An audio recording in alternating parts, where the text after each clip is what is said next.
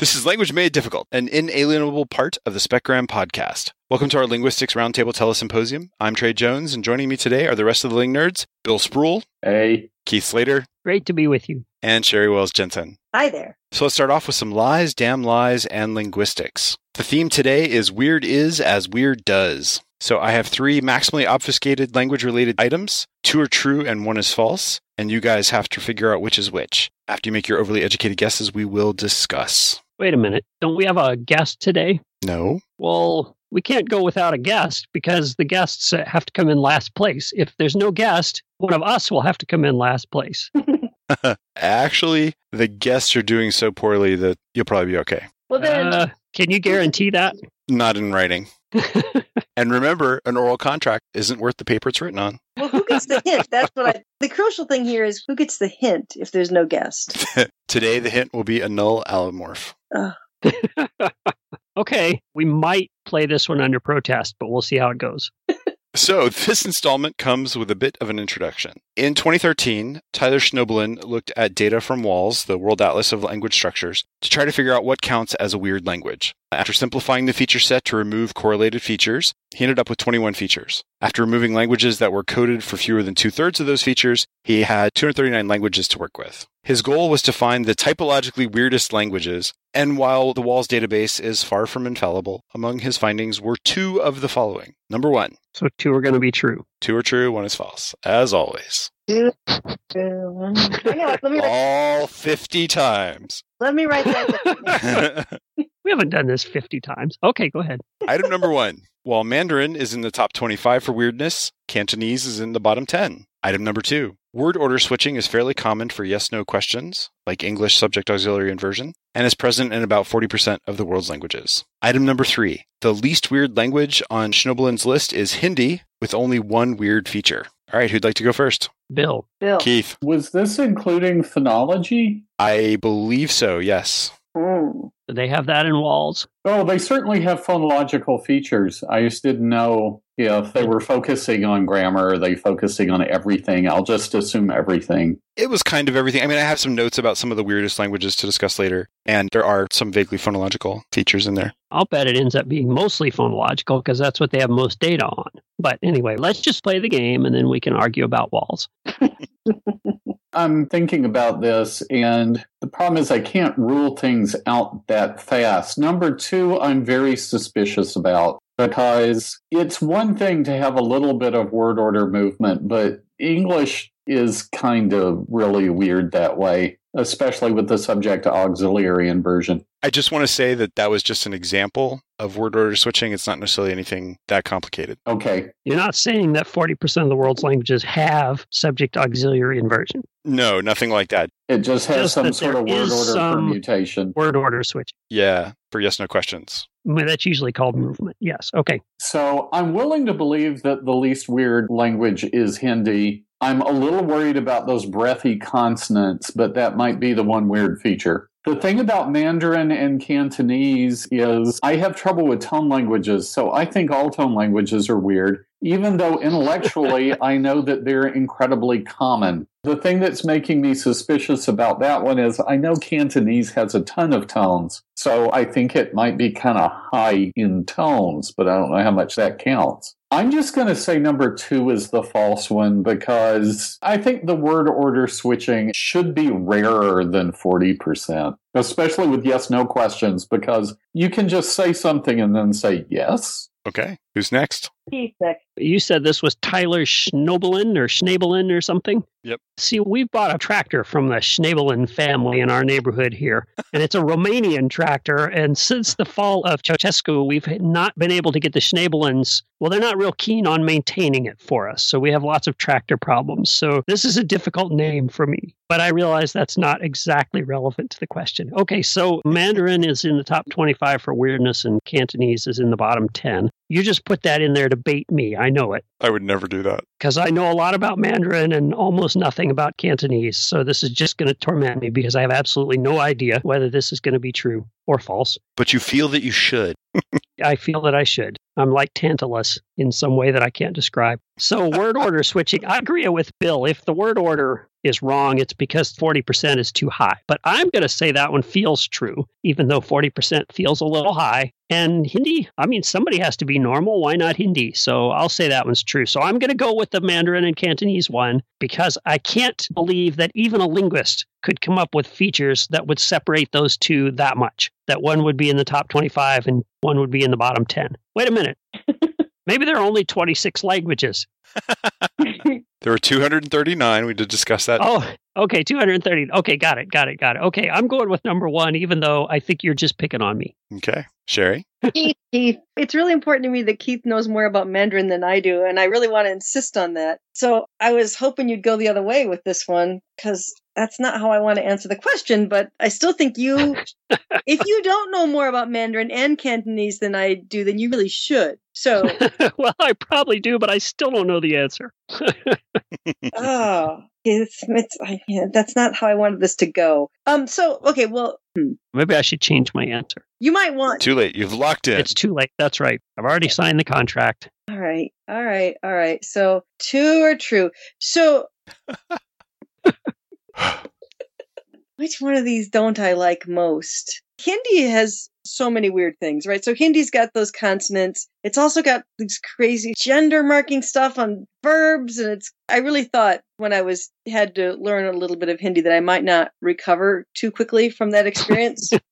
I feel a little bit betrayed here because I thought Keith was going to lead me in the right direction. I'm going to have to go with number 3. See, the thing about Hindi is that its weird features are stuff like honorifics and things that didn't get counted in the list because he didn't have enough languages that had documentation. So it's going to turn out you're going to regret it. No, I'm sticking with this. I'm sticking with number 3. I'm sticking with number 3, but I am going to blame you if I'm wrong, just so you know.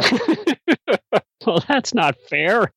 Oh, right, exactly. The best thing about this is that you all picked different ones, so at least 2 of you are wrong. Yep. So I get a point. Woohoo! We do it for the fun of it, just to make you feel good. Okay.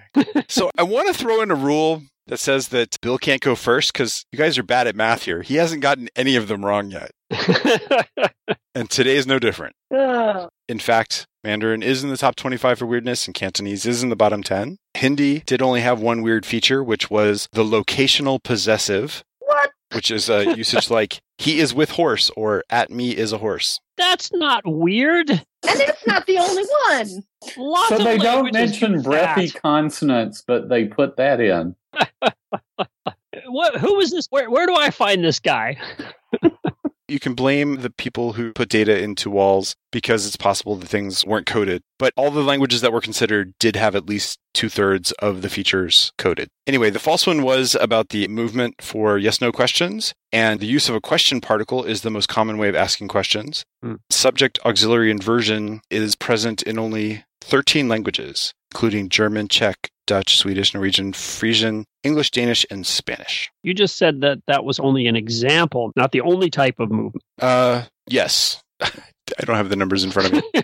Anyway. Sounds like you're changing your tune. Quite possibly. Well, if you think about it, though, if you're going to have any form of word order switching to mark questions, you figure it should be major elements like the subject and the verb or the subject and the auxiliary. Yeah. Because you're not going to have like, oh, I'm going to ask a yes-no question, so all the adjectives are going to go before the noun instead of after it now, right? Right.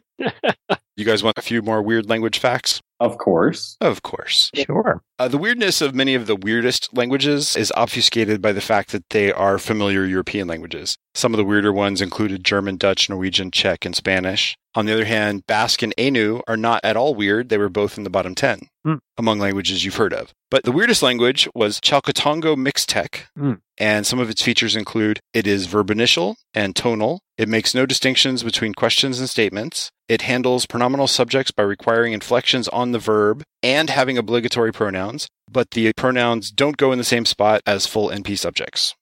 So that's a little weird. Was tonal one of the weird features? I would have to look at the numbers again to see if tonal was inherently weird. Because it was in the list you just gave. I don't know. I'm suspicious of this whole project. I mean, it says he ended up with 21 features, which is not a whole lot of features, right? No, he did discuss that because there are a lot of things that are correlated. Yes, sure. And so you didn't want to get one thing and then you end up getting 10 points. because there are 10 things that are correlated with it. Right. So English was number 33 out of 239, and its weird features include swapping word order in questions, having obligatory subject pronouns, and having velar nasals while limiting where they can occur. You'd think the interdental fricatives would be in there too. They're not that common. I did say include, not an exhaustive list follows. Oh, okay.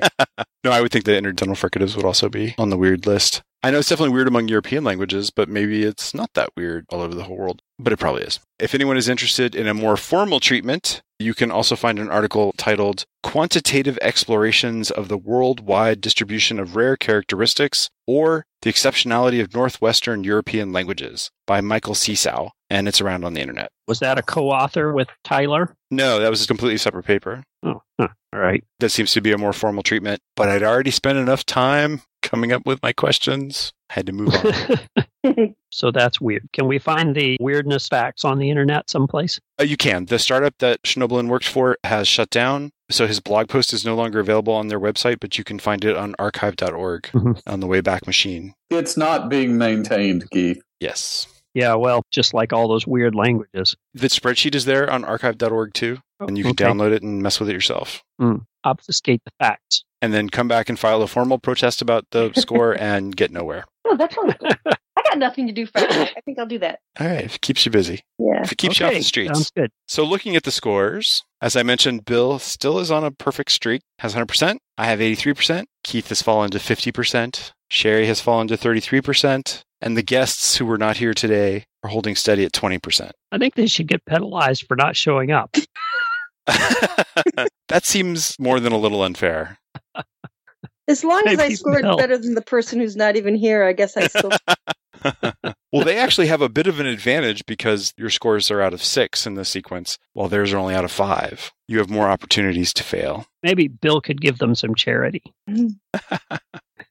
Moving on, that's all the time we have for Lies, Damn Lies, and Linguistics, and we'll be back with some language in the news after a word from our sponsor.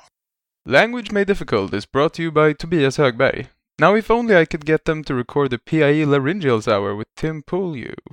Language Made Difficult is brought to you by Conlangers Anonymous. Conlangers Anonymous was founded in 1694 as the Society for the Redemption of Creators of Philosophical Languages when Francis Lodwick realized that creating a priori philosophical languages had all but ruined his life. He turned his life around and was able to die a happy, healed man who spoke in and thought of only those languages nature had created. At Conlangers Anonymous, we help conlangers see the agonizing human cost and professional cost of their obsession. The hours spent constructing a language could be better spent in real human interaction with friends, family, and your World of Warcraft guild. The effort poured into creating fake language data for fun could be expended on falsifying data for papers and refereed journals, leading to tenure. Come to one of our meetings. We understand you, and we can help.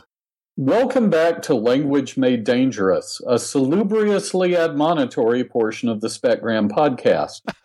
Tonight we venture forth, or rather venture to a prudent remove from, a terrifying toponym that has already been the bane of at least one unfortunate soul. This term hails from far, icy, eerily peaceful Canada, but unexpectedly isn't hockey-related, Quebecois, or even Manitoba. It's Newfoundland, or however you'd like to say that, absolutely no insult if that isn't how I said it. Just fill in what you'd like. I'm sure we can all get along. According to the National Post, a Canadian newspaper other than the Globe and Mail, in an article titled The Strange Tale of the Man Who Was Shot Point Blank for Mispronouncing Newfoundland in the Old West, because the National Post doesn't tweet entire titles, a dispute over the pronunciation of said province, territory, satrapy, or whatever term of art Canada uses, led to an altercation in Larkspur, Colorado in 1876, resulting in one person dead and the other fled. Apparently, stress contours were the proximate cause, although there was also punching and a Texan. While this attempt to sell Canadians on gun violence apparently didn't catch, I'm sure that the potential remains. Ling Nerds, what threat abasement procedures would you recommend in this case and other cases as well? I don't know. It sounds like the one guy was trying to look it up and the other guy threw a punch. To quote a source quoted in the article, true to his Texan breeding and education, he drew his revolver and shot the guy. And I don't know what to say other than, yep, sometimes a man just needs killing. And sucker punching a fellow while he's trying to look something up in the dictionary makes it justifiable schmuckicide. So I think he deserved it. Do you think you should have hit him with the dictionary? If you're some sort of lily-livered pacifist Texan, I guess that's all right. Trey, I think you really should have said needs kilt, shouldn't you, instead of needs killing? No. Are you sure? Yeah. Don't correct Trey on Texas grammar or morphology or whatever. Honestly, now that I think about it again, I dare not.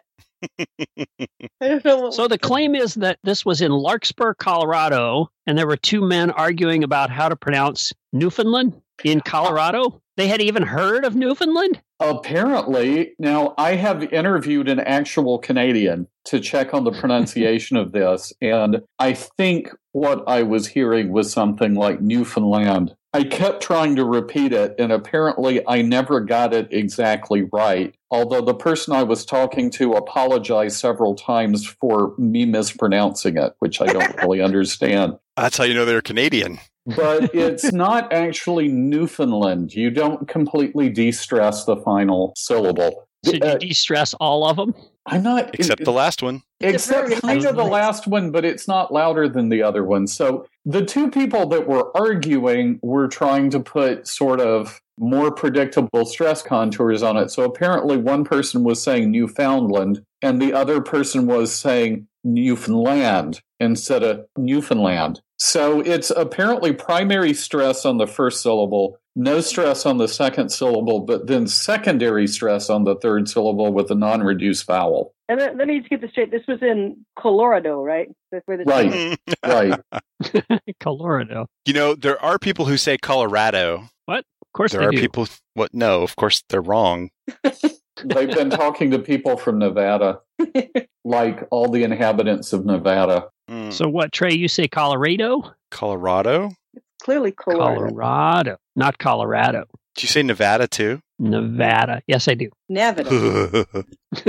I would naturally say Nevada, but the population of the state apparently is in agreement that it's Nevada. You know what? They have already proven that they don't have good quality decision-making skills by living in Nevada, so I'm not sure I'm going to take their word for it.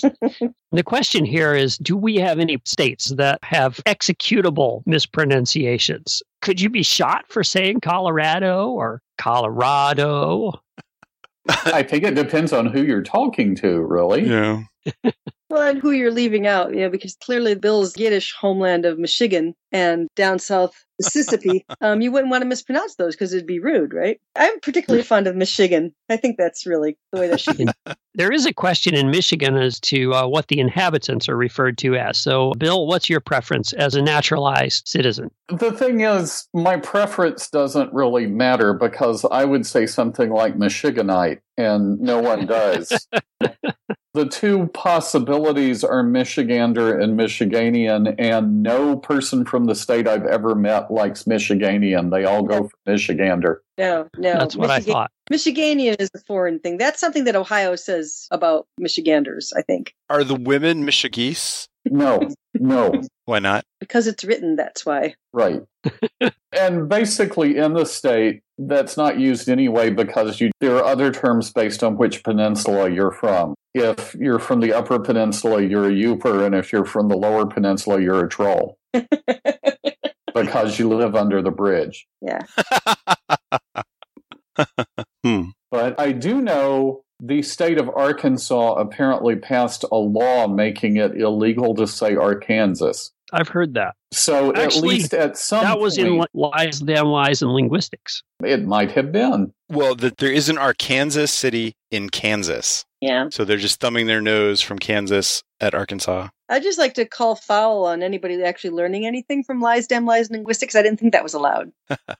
Well, technically, this wasn't any of the questions. It was in the discussion materials. Oh, maybe that's all right then. I'm not sure. Here in Maryland, I do hear tourists who say Maryland. And contrary to Newfoundland, if you say land instead of Lund, it does make you stand out as a tourist. I don't think it would get you killed, though after watching The Wire, I wouldn't try it in the sketchy parts of Baltimore just to be safe. Well, here's an alternate question, though. What pronunciations should be met with threats of dire consequences? Oh, I think if you pronounce New Delhi as Nude Ellie, then I think that's Yeah. And maybe if you pronounce Newcastle as Newcastle, that also probably should not be allowed. So I was reminded of the early examples that we discussed during Lies, Damn Lies, and Linguistics in an earlier episode. And just to remind everybody, we had Russia, Ohio, Chili, New York, Pompeii, Michigan, Beatrice, Nebraska, Arkansas City, Kansas, Peru, Indiana, and Delhi, California. And after writing all those down again, I feel like these are the moral equivalent of spelling your baby Caitlin's name Keighttlind, just to stand out and be unique, or to obfuscate the pronunciation. I don't know. Well, I can't help but also think that maybe sometimes alternate pronunciations are based on different ideas about the name's possible etymology, right? Which is certainly what you have with things like Arkansas, Right. where it looks like it has Kansas in it. I can only assume that people saying Newfoundland are probably assuming it's like an anglicized borrowing from Nawa, and it's something like Noplantlun, which would be my planless place. It's kind of like an office, I'm guessing. So it's probably a repronunciation of that. Pompeii, that one I got nothing for. Yeah, that's... I don't know, yeah. Is it Pompeii or Pompeii? I think it's Pompeii. Okay. My source had Pompeii. Not that either is better. One may be more true, but neither is good. I may have subconsciously Southernized what Michiganders actually say, though. I do know that one of the towns in the middle of the state looks like it should be pronounced Ithaca, but is apparently Ithaca. Go figure. Go figure. Having spent some time in Ithaca, New York, isn't Ithaca more or less the correct pronunciation of the Greek location? That's a matter of perspective. I mean, sometimes languages get things wrong. Isn't the nuclear stress rule part of underlying reality? Well, you don't have to assume that just because they had the name first, they necessarily pronounce it right. Right. That's it could true. just be like a vague presentment of the actual name. I mean, that's what happened with Manitoba and Saskatchewan. For that matter, they Not might not to have even mention gotten the Minnesota. syllables in the right order. So Newfoundland might be Lanfanu. The problem with terrifying toponyms is they're hard to talk about. I mean, we're all sitting here now worried about the potential for offending the inhabitants of most of the map, actually. So we'll move on to a new topic, but we should all keep in mind to be careful how to pronounce things. Wait a minute. I ain't scared of nobody. I'm a Texan. I know how to solve this problem. Yeah, I'll look it up in a dictionary. that's what But has is us there all going worried. to be an altercation over which dictionary to use? I hope so. I mean, there should be, right? Right? Well- Websterians and Wikipedians and Oedenites going at each other. That should be Wikipanders, shouldn't it? Only for the boy ones, the girl ones are Wikipeace. I believe we have wrung out every juicy bit of knowledge that we're going to get out of that discussion. So we'll be back in a minute after a word from our sponsor. Language Made Difficult is brought to you by Panini Press, an academic publishing house formerly dedicated to the proposition that linguistics is the noblest of the academic fields, but now with a focus on subjects of more relevance to the working linguist's everyday life and career. Check out our Sprachgeist guides for the linguist on the go and our annual bestseller lists at specgram.com/Panini Press. Language Made Difficult is brought to you by the Department of Historical Linguistics and Philology of the Autocratic University of England Bulgaria. Language Made Difficult is brought to you by Tobias Högberg. You're welcome, language nerds. Language Made Difficult is still brought to you by the Kevin Mickelson Foundation. Welcome back to Language Made Difficult, where we put your needs first all the time. We're always thinking about the other guy while simultaneously trying to make names for ourselves in linguistics. So as a service to our soon-to-be wealthy donors, we're about to offer you some sage advice, which is actually worth exactly what you are about to pay for it. We would like to take a moment to address the needs of students who are still in academia with sage words of linguistic wisdom that we trust will guide you flawlessly to your graduation and beyond. Let's see which of the Ling nerds has words of wisdom for you. Keith, Bill, Trey, what do you have to offer for the upcoming generations of linguists? Well, I would say don't get excited about the syntactic phenomenon of the day until after your linguistics professor puts the asterisks on the example sentences, especially if you speak a non-standard dialect at home. I was crushed. I almost left linguistics. It was horrible. Your dialect appeared on the board and then got asterisk later. Is that? I cannot remember the exact phenomenon now, but yeah, there were a bunch of example sentences that the professor put up, and then I'm like, oh, this is so cool. And then he put asterisks next to all the ones that I would say. Well, that was a real comeuppance, wasn't it? Yeah. I would actually go even further and suggest to graduate students, don't work on English at all. It's been overdone. And no matter what you say, you're in the position of like trying to sell corn in Nebraska. Everybody's already got it. Good advice. Plus, it's easy for people to make up their own data to try to refute you. So I would say, and this might be slightly autobiographical, do not write the conclusion to a term paper at 5:30 in the morning. Conclusions like that almost always turn out to be embarrassing in the light of day. Oh, that's actual real advice, though. Also, if you've got an entire notebook full of fieldwork type notes that are well organized, do not put off writing the paper until shortly before it's done, because if you type over 50 pages in 3 days, your back will not forgive you for a while. Especially if you have a manual typewriter. I have a very concrete piece of advice that, once again, is from personal experience. You should never lose your lunch or leave your lunch in your professor's office. I had a very bad experience in my own office with a student who left her sandwich. Actually, I don't even know who it was. It was after a day of conferences with my students. I started to notice something wafting through the air, some faint aroma of yesterday's ham.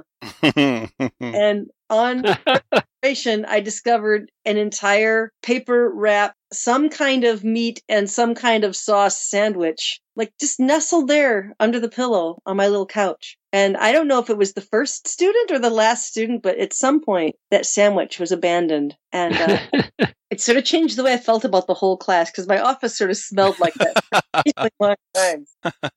I have something related in terms of not irking your professors. And that is, if you come from a mathy background, don't argue with your linguistics professors over stupid stuff. So if they want to believe that imaginary numbers oscillate between positive and negative values, let them. Wow. That actually came up. Wow. And you're still scarred. I am. There's a Specgram article about that from many years ago. Real quick on a related note, if you come from a mathy background, don't go out of your way to explain mathy concepts to professors or fellow students, because you should obfuscate in order to maintain an air of science-y mystery.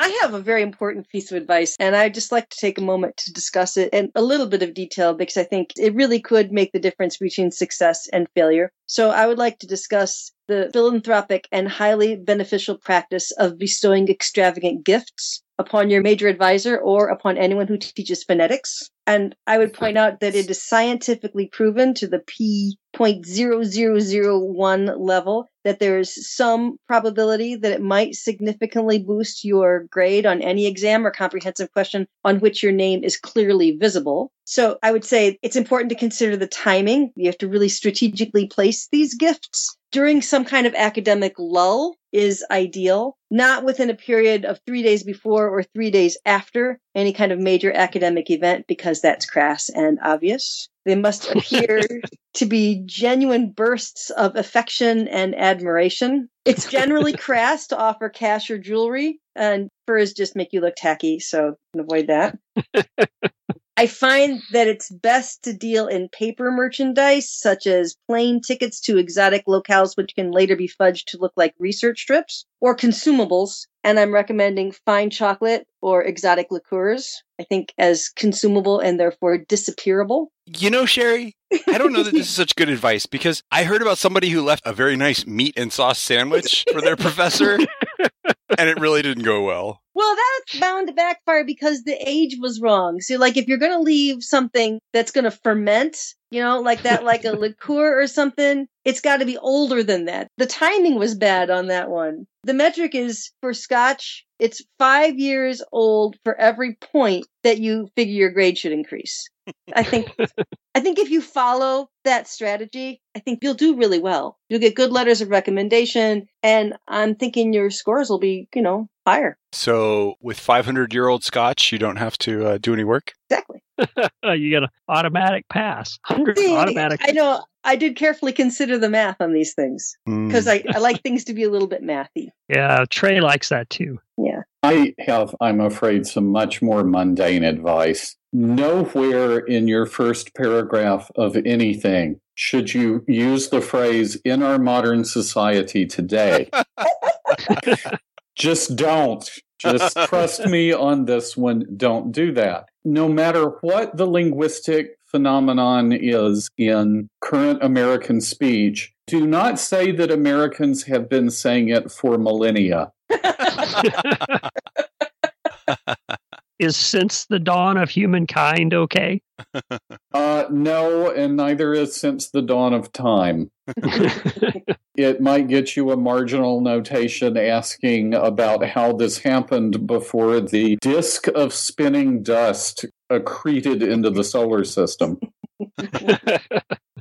If you're doing an oral defense, do not start making a confident comment before you actually have content for it. Wait, that's what okay. I wrote that one down, though.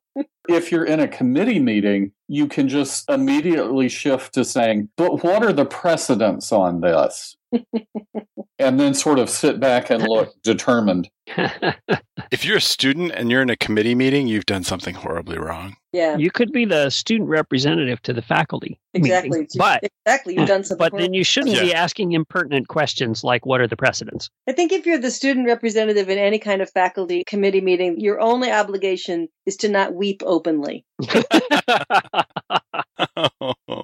So I have some sort of vaguely relationship type advice, which is don't get attached to visiting professors. Just because a professor visited for a year, was generally awesome, and was universally loved by the students, doesn't mean they'll even get a shot at the new permanent position in the department, because departmental politics sucks. Trace, this is just sounding like more and more heartbreak. Yeah, it sucked. He's the reason I got out of linguistics. Oh. As academic. Well, because it's just like, he was great, and he was moving around these 1 to 2 year appointments, and he had to drag his family along and moving all over the country and had no idea where he was going to end up living, and that's not the life for me. No, you can see that is a tough life. Yeah. I was going to say that academia is just evil. I mean, it's just it's a terrible kind of thing. I don't know why we do it. It allows a lot of scope for that. And that brings me to something I was going to advise. Do not assemble a committee of people who do not get along with each other. I've seen that happen, and it's not pretty. How do you assemble a committee of linguists that do get along with each other? Well, you should have chosen a different department if you can't. Yeah.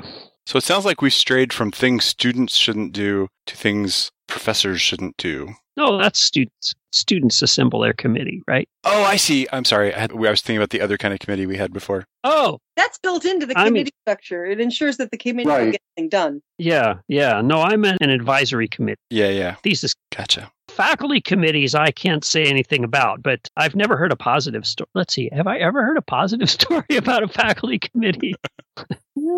There must be one somewhere. The meeting ended and the committee was disbanded. Rejoice!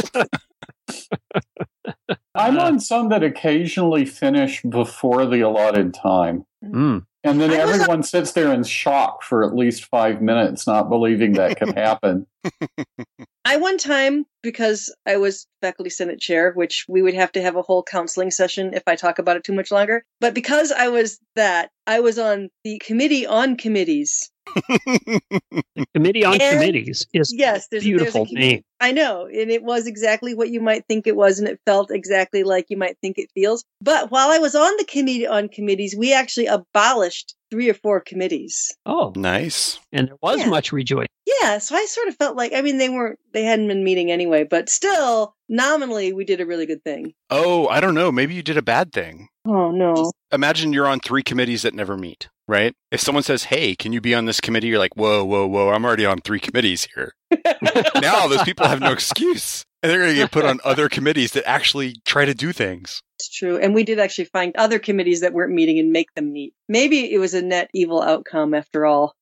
Back to the evil empire. Oh, yeah. So just to make you guys feel jealous, we have meetings of my entire team, which is more than 15 people, our weekly meetings. And the shortest one was less than 7 minutes. And we actually completed our entire agenda. That's just wrong. It's so right. Well, that's not a meeting. That's something else. It was. It had an agenda. You guys in industry, you don't understand how things are done. Did you read the minutes from the last meeting? Did you even do that and then offer corrections? The spelling and the punctuation and all the adjectives and all the noun phrases? The awesome thing is we have a shared document that everyone can edit in real time. So I just fix those things and we don't discuss them. Oh my goodness. One useful trick, though, if you copy edit the heck out of required sections of paperwork, after a while your colleagues start getting rid of those sections and you don't have to write them anymore. Wow. Yep, we used to have bibliographies on our master course syllabi, and they got copy edited. And now we don't have bibliographies required on our master course syllabi. I'm not quite sure how that works. It seems like, well, if Bill's going to edit it and make it right, I'll just throw something together kind of half-assed, and Bill will fix it. How does you copy editing it? Well, I'm not sure it was just me. There were other people doing it too. But if you keep getting it bounced back at you with questions like, this date here doesn't match that date there, which one's right? Oh, yeah. Right? So it requires feedback. I see. Well, that and if you do it well and you show it to people and they find nothing to object to, then what's the point of it? Right. There has been no alteration, and alterations are the measurement of committee activity. Mm-hmm. See, that's why we need more than 7 minutes. I'm sorry for you all. You need at least 7 minutes to vote on accepting the previous minutes. True.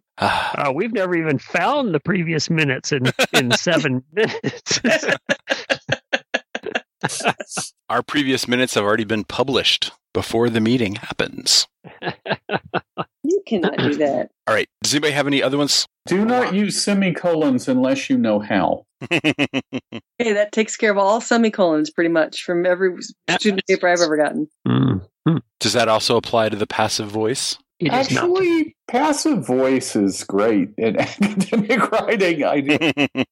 You want to know that the mixture was heated to 500 degrees. You don't need to know that it was Bob, the lab assistant, that did it.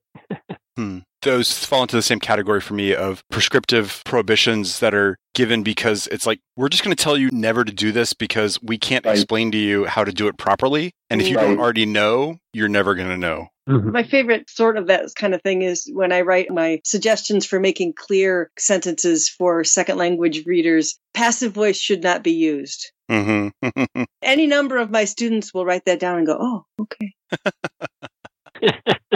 I'm convinced that a bunch of my students come in firmly believing that you're not allowed to start a sentence with because or although. Because some teacher at some point just gave up trying to explain fragments and said, just never do this. Yep, exactly. Yep, that's right. I was just feeling bad for complaining about my students because my students are actually pretty awesome this semester. So my piece of advice is just you all out there, students, be as awesome as my students are, and then everyone will be happy. The last bit of advice for things that students should not do is that they should not pass up an opportunity to join with a bunch of other dorky nerds to do stupid linguistics stuff and call it a journal. Or a podcast. Do not pass up the opportunity. It could ruin your life. I meant take over your life. I meant it could be tons of fun for years to come. Could be the gift that keeps on giving. That's what it is. It's the gift that keeps on giving. Thank you. I think that only applies if it's an august journal, though. Yeah. It seems to work out okay in the September journal as well.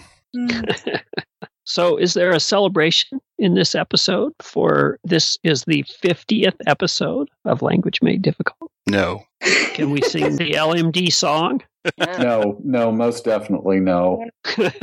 You know, what we should do is pick a different number. Like, is 51 a prime number? No. Oh, well, 53? Yeah. Yes. Yeah, so we do the 53rd episode celebration or something.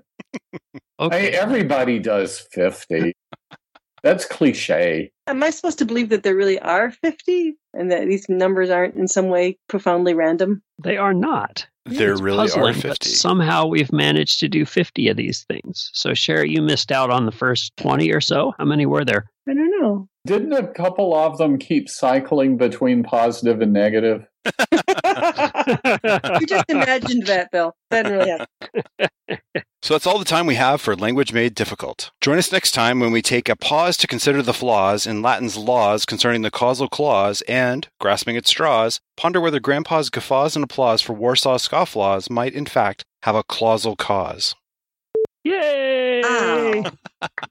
Wow. This is this is Sorry. Language Made... Anybody else? Is it just Keith every time? Shh. Wait a minute.